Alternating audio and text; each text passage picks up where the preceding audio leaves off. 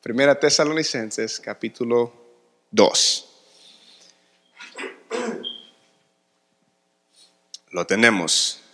Leemos este pasaje en el nombre de Jesús y dice: por lo cual también nosotros, sin cesar, damos gracias a Dios, de que cuando recibisteis la palabra de Dios que oísteis de nosotros, la recibisteis no como palabra de hombres, sino según es en verdad la palabra de Dios, la cual actúa en vosotros los creyentes.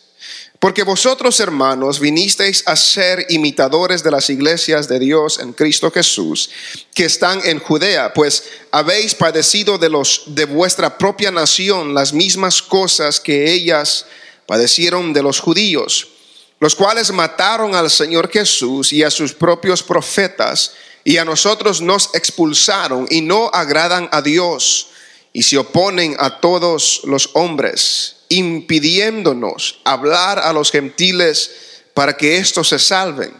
Así colman ellos siempre la medida de sus pecados, pues vino sobre ellos la ira hasta el extremo.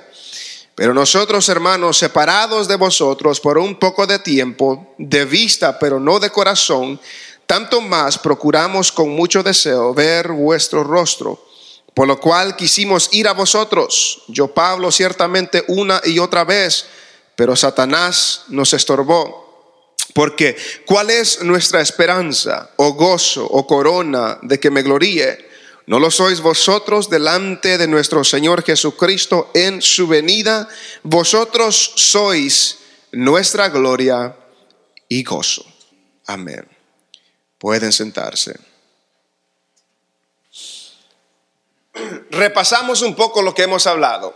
Primera Tesalonicenses fue escrita por Pablo a la iglesia que está en Tesalónica. Nos dimos cuenta que en el capítulo 17 del libro de los Hechos es cuando Pablo llegó a Tesalónica. Nos dimos cuenta que en esa ciudad los judíos se encelaron por lo que Pablo estaba haciendo y lo sacaron, lo corrieron de la ciudad. Pablo llegó a otra ciudad, a una ciudad que se llamaba Berea. Cuando estaba allá, los judíos de esta ciudad de Tesalónica fueron a Berea y convencieron a la gente de que los expulsen de Berea también, y es así como Pablo llegó a esta ciudad de Tesalónica. Nos dimos cuenta que cuando llegó a Corinto, que es el capítulo 18 de Hechos, Pablo les escribe esta carta a los de Tesalónica. Estos hermanos, esta iglesia tenía menos de un año de haber recibido al Señor. Hicimos hincapié en eso porque quizás hay personas dentro de nosotros que están tiernos en la obra. Tienes menos de un año de recibir al Señor. Entonces Pablo les escribe a ellos y nos escribe a nosotros, exhortándoles a ellos y animándoles a ellos de que sigan adelante, que están en medio de persecución, que están en medio de oposición, pero que no se preocupen porque el Señor estaba con ellos. Cuando vimos en el capítulo 1, les dijo a ellos que le daba gracias a Dios por la obra de fe que tenían, por la labor del amor que tenían, por la esperanza que tenían en el Señor Jesucristo, que habían recibido el evangelio no de palabras, sino un evangelio de poder y un evangelio del Espíritu Santo, que recibieron la palabra en medio de gran tribulación, pero fue a tal grado que hubo un cambio radical en las vidas de ellos, de que se convirtieron de los ídolos a Dios para servir al Dios vivo, y que la gente daba testimonio de ellos, de que ellos habían sido cambiados por el evangelio de Jesucristo.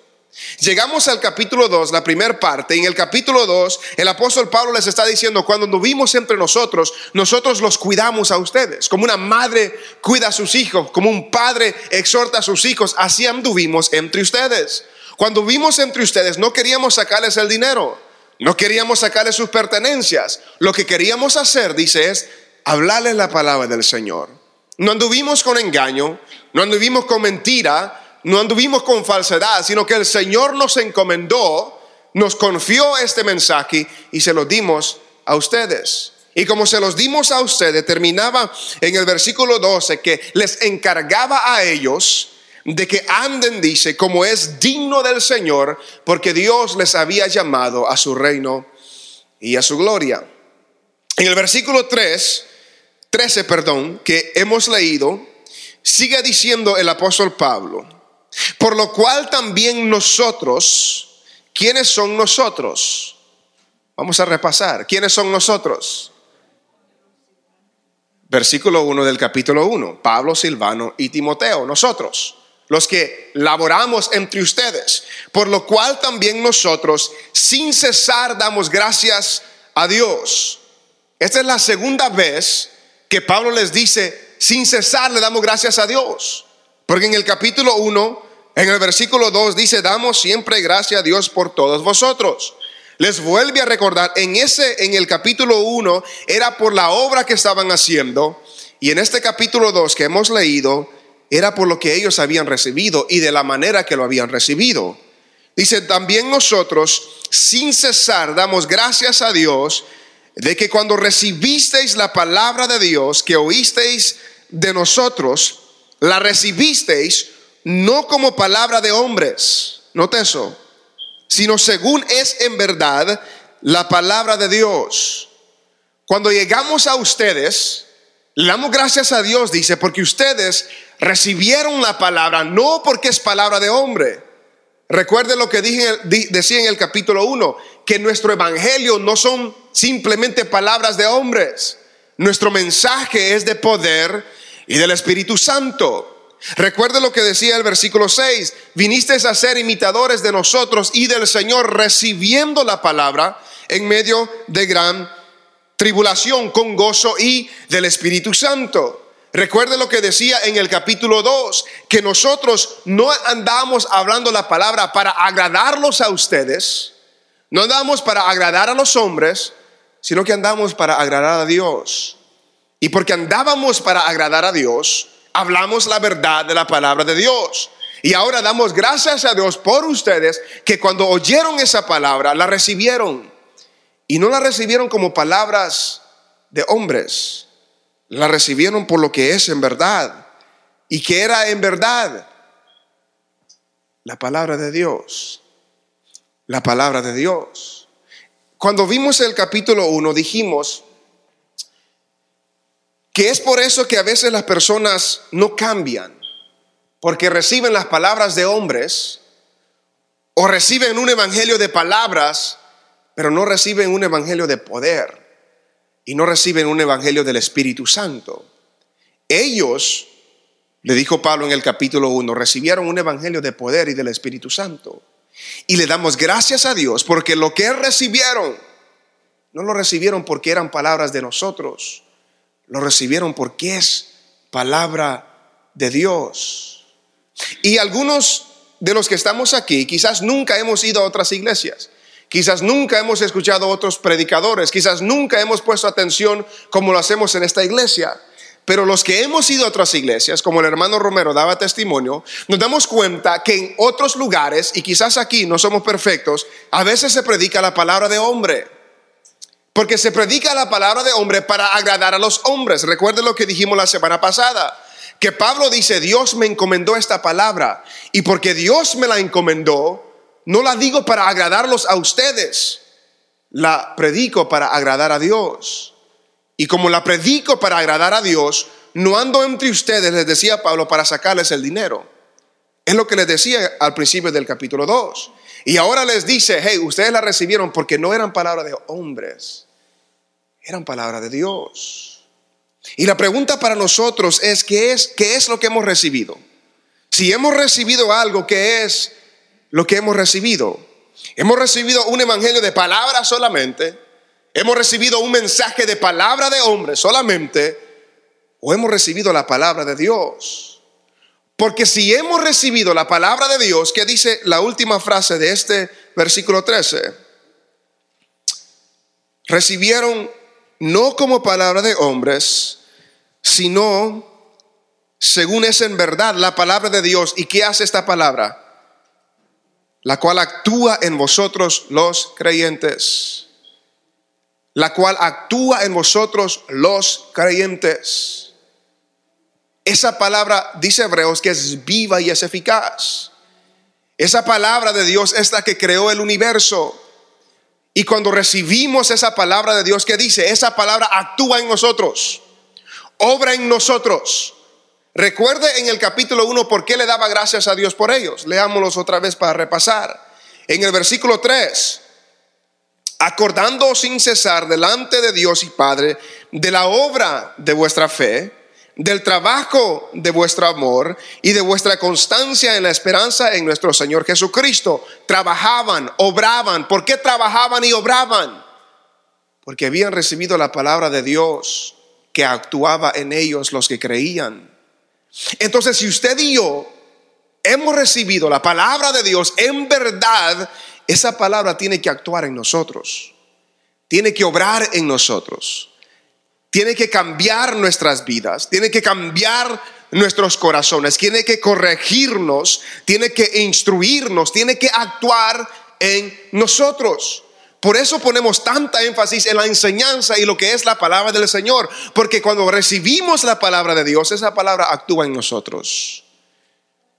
Y entonces, cuando nos damos cuenta, hermanos, que es la palabra del Señor que actúa en nosotros, ninguno de nosotros tiene excusa para no obrar, para no actuar. ¿Por qué? Porque esa palabra actúa en nosotros. ¿Qué más nos dice aquí que recibieron ellos cuando recibieron esa palabra? El Espíritu Santo. El Espíritu Santo es el poder de Dios para nuestras vidas, para obrar. La palabra del Señor es viva y es eficaz, y cuando la recibimos, esa palabra es la que actúa en nosotros. Por eso es importante recibir la palabra de Dios en verdad, no palabra de hombres, sino la palabra de Dios. Y por eso se alegraba Pablo de ellos. Por eso se alegraba. Y seguimos en el versículo 14. Porque vosotros, hermanos, dice, vinisteis a ser imitadores de las iglesias. ¿Qué decía en el capítulo 1 de ser imitadores? ¿De quiénes fueron imitadores en el capítulo 1? Versículo 6, 1:6. Vinisteis a ser imitadores de nosotros y del Señor. Y dijimos de que imitar a alguien no es malo, porque ellos fueron imitadores de Pablo y de Silvano y Timoteo y del Señor Jesucristo. Lo que sí dijimos es, depende a quién estamos imitando. Y lo que preguntamos es si nuestra vida es digna de imitar. Si alguien nos imitaría a nosotros, estaría imitando a Cristo. Pero no solamente se hicieron imitadores de ellos y del Señor, sino que también se hicieron imitadores de las iglesias que estaban en Judea. Dice porque vosotros, hermanos, vinisteis a ser imitadores de las iglesias de Dios en Cristo Jesús que están en Judea. ¿En qué manera fueron imitadores? Sigue diciendo, pues habéis padecido de los de vuestra propia nación las mismas cosas que ellas padecieron de los judíos. Nota esa palabra padecer. ¿Qué significa la palabra padecer? Sufrir, tribulación, angustia. Note lo que está diciendo hasta hoy, hasta este momento, esta carta. Ustedes recibieron la palabra en medio de gran tribulación. Ellos nos sacaron a nosotros de esta ciudad. Ustedes se hicieron imitadores de las otras iglesias porque padecieron lo mismo que ellos padecieron. ¿Dónde cabe? Y lo dijimos hace 2 semanas. Pero ¿dónde cabe la idea de que cuando uno viene a los pies de Jesús, que todas las cosas se terminan los problemas? ¿Dónde cabe eso? Ellos padecieron, ellos sufrieron, ellos en medio de gran tribulación recibieron la palabra del Señor. ¿Dónde cabe un mensaje de hombres, un evangelio de palabras, donde dice que si venimos al Señor los problemas se acaban, que si damos tanto dinero los problemas se acaban? ¿Dónde cabe eso? Si Pablo dice, nosotros no quisimos su dinero, queríamos a ustedes para que reciban la palabra del Señor. Y ustedes están padeciendo juntamente con las otras iglesias, porque de los mismos hermanos de ellos sufrieron bastante, dice, de vuestra propia nación las mismas cosas que ellas padecieron de los judíos. ¿Dónde cabe eso? De que no hay sufrimiento en el camino del Señor. ¿Dónde no cabe? No cabe en la enseñanza de la Biblia.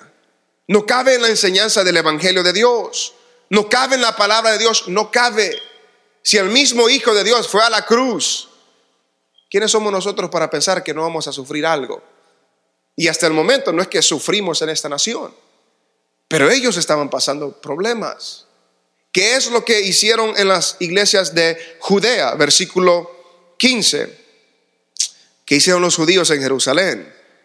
Mataron al Señor Jesús y a sus propios profetas. Note eso.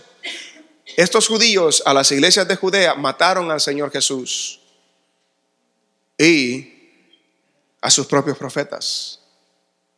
Ustedes están siendo imitadores, dice, porque esas iglesias, los judíos, mataron al Señor Jesús. Los judíos mataron a sus propios profetas. Y sigue diciendo, y a nosotros nos expulsaron, nos sacaron.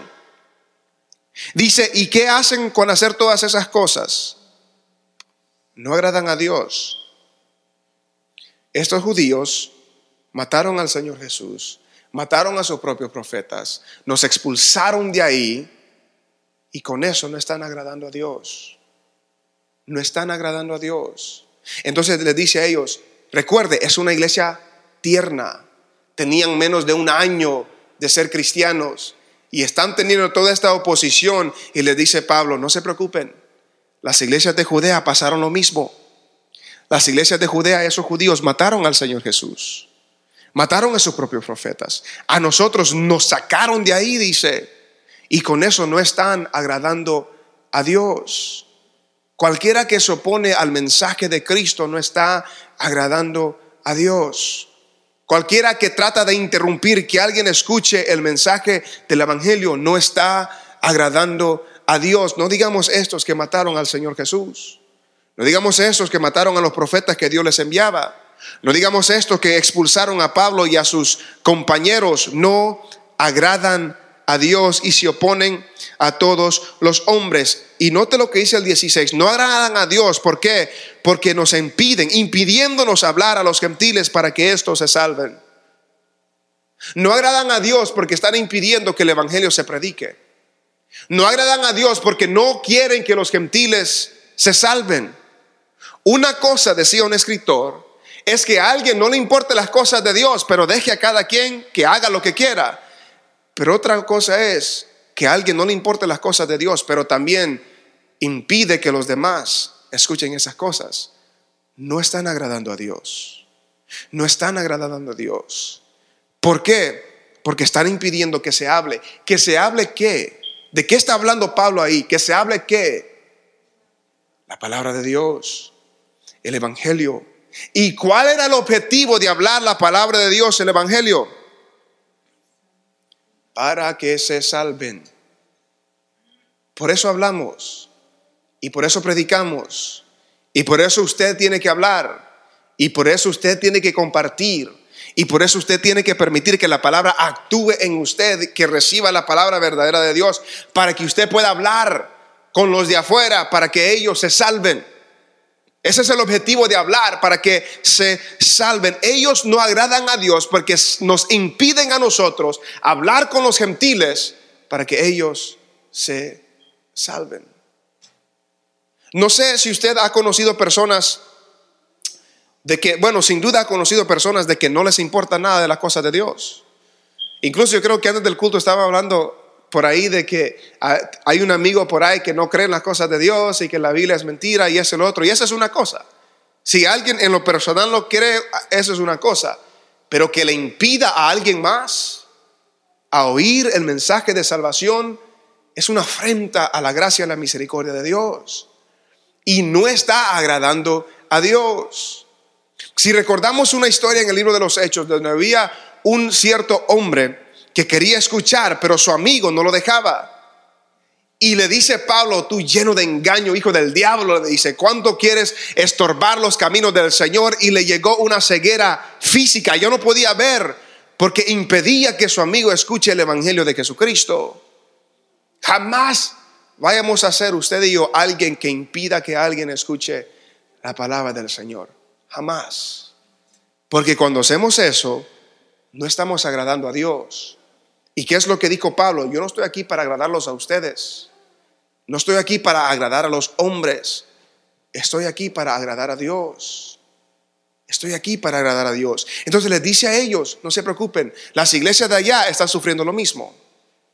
Mataron al Señor Jesús, mataron a sus profetas, no agradan a Dios, se oponen a todos los hombres, impidiéndonos hablar a los gentiles para que se salven. Así colman ellos siempre la medida de sus pecados, pues vino sobre ellos la ira hasta el extremo. No agradaron a Dios. ¿Y qué pasó con ellos? No sabemos específicamente a qué se refiere aquí Pablo, pero llenaron la medida de su pecado. Había una medida que llenar y ellos la llenaron. Y cuando se llenó esa medida, la ira de Dios vino sobre sus vidas. Note eso, la ira de Dios vino sobre sus vidas. Los que no agradan a Dios. ¿Qué decía el capítulo 1 y el versículo 10?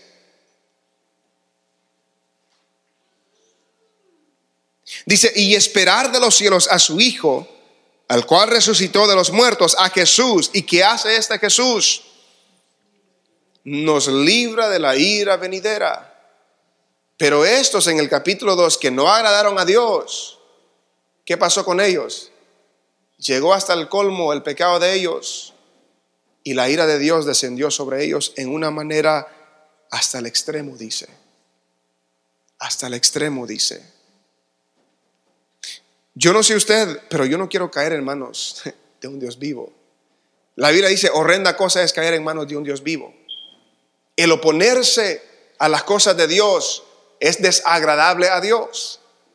El oponerse al mensaje de Jesucristo es oponerse a Dios. Y lo que sucede es que la ira de Dios se desciende sobre esas personas que se oponen al mensaje y al evangelio de Jesucristo y que no están agradando a Dios con esos hechos. Jamás vayamos a impedir que alguien escuche el mensaje de Dios. Mejor hay que hablarles el mensaje de Dios y aún así traerlos a la iglesia para que escuchen el mensaje de Dios y que Dios se glorifique en ello. Versículo 17 dice lo siguiente: pero nosotros, hermanos, separados de vosotros por un poco de tiempo, de vista pero no de corazón, tanto más procuramos con mucho deseo ver vuestro rostro. Lo que está diciendo Pablo ahí, estamos separados. Estuvimos ahí, pero ahora estamos separados. De vista dice, pero no de corazón. Los tenemos en nuestros pensamientos, los tenemos en nuestras oraciones. Queremos ver sus rostros otra vez. El dicho que dice ojos que no ven, corazón que no siente, no se aplica aquí, porque dice de vista no estamos, pero nuestro corazón ahí está con ustedes, porque los amamos, porque oramos al Señor por ustedes, porque los cuidamos como una madre cuida a sus hijos, porque los aconsejábamos como un padre aconseja a sus hijos. Ahora somos hermanos en el Señor y aunque no estamos ahí de vista, pero de corazón, ahí estamos con ustedes y los queremos ver otra vez. Los queremos ver otra vez. No sé si usted conoce a personas así. Quizás los que se vinieron de El Salvador o de Honduras o de México y quizás eran cristianos allá o lo que sea, o aún familiares que tienen tiempo de no verlos, pero están en su corazón y piensan en ellos y hay un afecto para esa persona, o sea un familiar, o sea la iglesia donde vinieron, o el pastor, o lo que sea lo que sea, pero hay un afecto ahí de que el hecho de no verlos no impide que esté en su corazón. Y es lo que les está diciendo Pablo ahí. Hey, estamos separados por un poco de tiempo, pero solo de vista, porque nuestro corazón ahí está y los queremos ver otra vez. Pero había un problema. Versículo 18: por lo cual quisimos ir a vosotros. Yo, Pablo, ciertamente una y otra vez, varias veces intentó ir a visitarlos, pero ¿qué pasaba? Satanás nos estorbó. Note eso. Queríamos ir a verlos, pero Satanás nos estorbó. Hasta ahorita solo hablaba de los judíos, pero ahora dice, Satanás nos estorbó para ir a visitarlos. Una cosa que usted y yo debemos de tener en claro, hermanos, de que hay un enemigo real. de que hay alguien real que quiere destruir su vida. Pero dice que el diablo anda como león rugiente buscando a quien devorar. Satanás quiere destruir su vida. Si usted le pertenece al Señor, Satanás quiere destruir su vida. No podrá, porque estamos en la mano del Señor, pero sí va a intentar. Anda buscando quien devorar. Queremos ir a visitarlos, pero Satanás nos ha estorbado. Quizás a través de los judíos, pero al fin y al cabo el que los estaba estorbando era Satanás. Y repito, el enemigo los quiere destruir a ustedes y me quiere destruir a mí. Y a veces hablar del diablo en estos días como que estamos muy avanzados, estamos muy educados, la ciencia ha avanzado tanto, ya creer en esos cuentos y estas cosas, eso ya es para niños, es para gente que no está educada. Pero la palabra de Dios, que es verdad, que ya nos dijo en el versículo 13, nos dice Pablo que Satanás lo estorbó. Satanás lo estorbó ir a visitarlo. Y van a haber veces que usted quiere hacer una obra buena y por algún motivo no le va a salir. Por algo no le va a salir. Y cuando usted quiere hacer algo bueno para la obra del Señor, Satanás se va a tratar de meter. Se va a tratar de estorbar su vida. Así es. Me acuerdo una vez una hermana en la iglesia de donde venimos se paró a dar un testimonio y estaba diciendo que había tenido ciertas luchas, ciertas batallas con el diablo. Dice que el diablo, Satanás, no le dejaba venir a la iglesia y esto y lo otro. Y cuando estaba terminando su testimonio dijo, y el diablo era mi esposo, hermanos, que no me dejaba venir a la iglesia. No vaya a hacer eso. No vaya a hacer eso. Pero la realidad de las cosas es que cuando usted quiere servir al Señor, el enemigo se le va a meter enfrente y lo va a estorbar. Y a veces va a ser su esposo, y a veces va a ser su esposa, y a veces va a ser sus hijos, su trabajo, su equipo favorito que llegó a la final y juega en el momento cuando tenemos que ir al culto, o lo que sea. Algo se le va a meter. Algo se le va a meter cuando usted quiere hacer algo bueno y el enemigo va a tratar de que usted no haga lo correcto y que no haga lo bueno y que no haga lo que agrade al Señor. Satanás me estorbó, dice. La hermana decía que era su esposo. No digo nada ahí, pero decía que era su esposo. Pero dice, Satanás nos estorbó. Y mire, si a Pablo, que escribió la mayor parte del Nuevo Testamento, que era un hombre de renombre, y Satanás lo estorbaba, ¿quiénes somos nosotros para decir que Satanás no nos estorba a nosotros? ¿Quiénes somos nosotros? Satanás conoce su debilidad, conoce la mía. Satanás sabe cómo estorbarle a usted. Si es el fútbol, de una u otra manera le mete el fútbol. Si son las mujeres, de una u otra manera le mete una mujer. Si son los hombres, de una manera le mete un hombre. Satanás sabe cómo distraernos y estorbarnos para que no hagamos lo que agrada al Señor. Es una batalla real. Efesios nos dice que no tenemos lucha contra carne y sangre, sino contra todos esos principados y espíritus inmundos y demonios y todas esas cosas que usted y yo no podemos ver, pero son reales y quieren estorbar y quieren destruir nuestra vida, y quizás no quieren matar nuestro cuerpo, pero quieren destruir nuestra vida espiritual. Y cuando destruyen nuestra vida espiritual, no queremos leer la Biblia, no queremos orar, no queremos venir al culto, no queremos cantar en el culto. ¿Por qué? Porque nuestra vida espiritual está por el piso. El enemigo es astuto. El enemigo sabe por dónde meterse. Y usted y yo no lo podemos vencer. Solamente Dios lo puede vencer. Y usted y yo, dependiendo y confiando en el Señor, podemos vencer esas tentaciones, esos estorbos y esas luchas. Queremos ir a verlos, pero Satanás nos estorbó. Es real nuestro enemigo. Es real el que nos quiere destruir. Es real el que nos quiere sacar del camino del Señor. No podrá sacarnos, pero que sí quizás nos podrá estorbar. Pero usted y yo, confiando en el Señor, porque recuerden lo que hemos recibido, no un evangelio de palabras, un evangelio de poder y un evangelio del Espíritu Santo.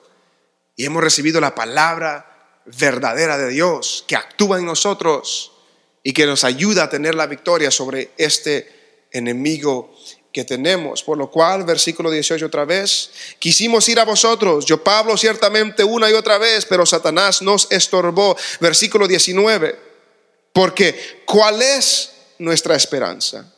¿O gozo, o corona de que me gloríe? ¿No lo sois vosotros delante de nuestro Señor Jesucristo en su venida? Vosotros sois nuestra gloria y gozo.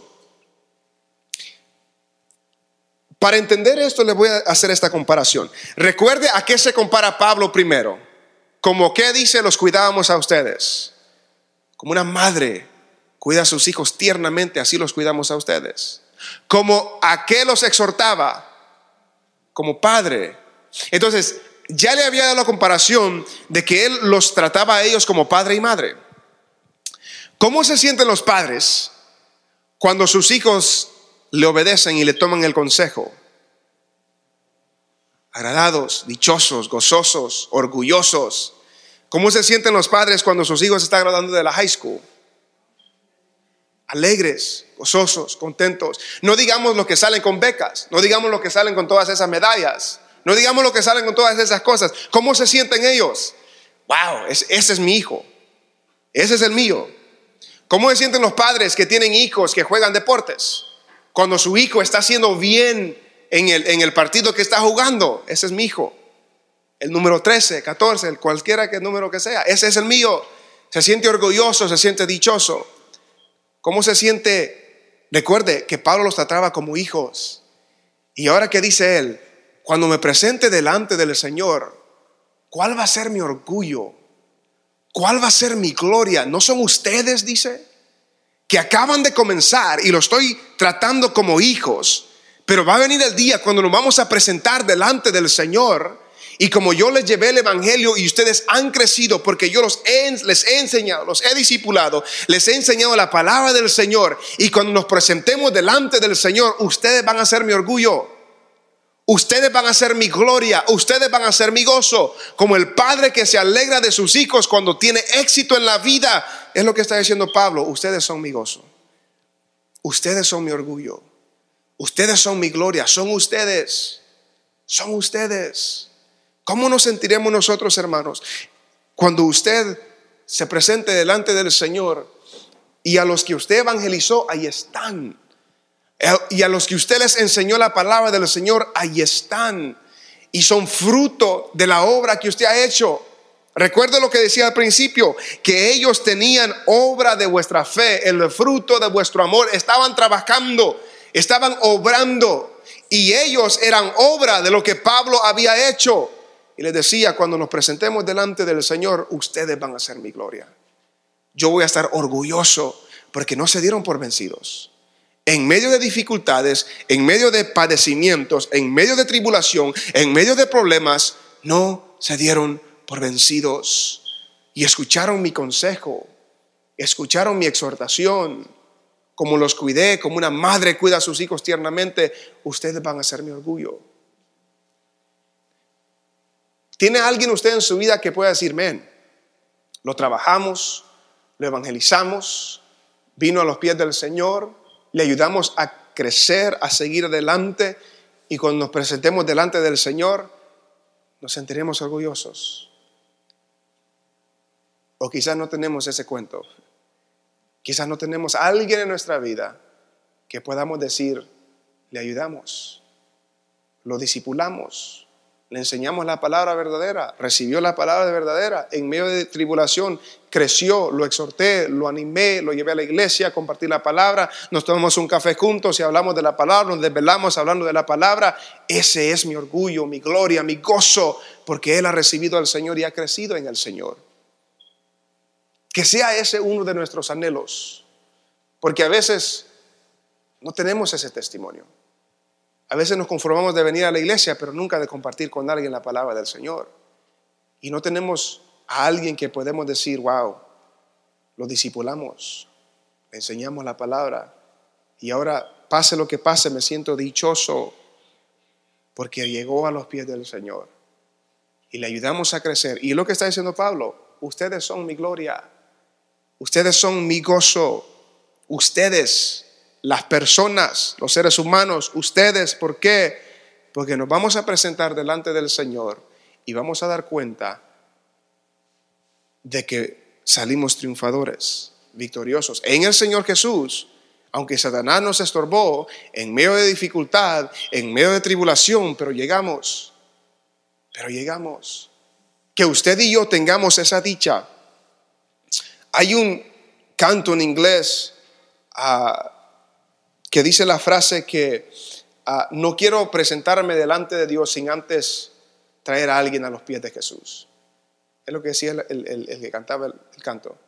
No quiero presentarme delante de Dios sin antes traer a alguien a los pies de Jesús. Que sea ese nuestro lema también.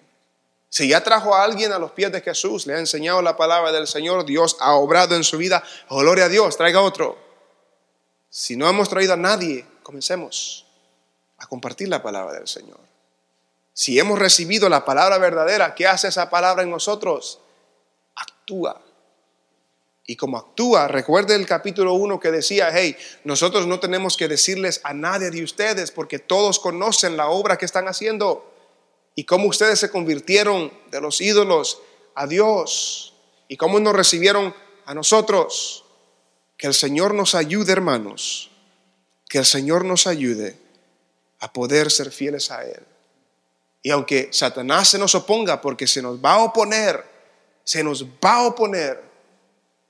Dios se va a glorificar en nuestras vidas. Había una hermana, ni me acuerdo cómo se llamaba la hermana hace tiempo, que ella se iba a bautizar y pasaba la ven. Pasaron como ¿cuántos años? Varias veces que llegó la mañana de bautizarse, llegaba la ven y le estaba pitando y nunca salía, y ahí estaba la hermana. El otro año sucedió lo mismo, pita y la hermana no escuchaba, no salió.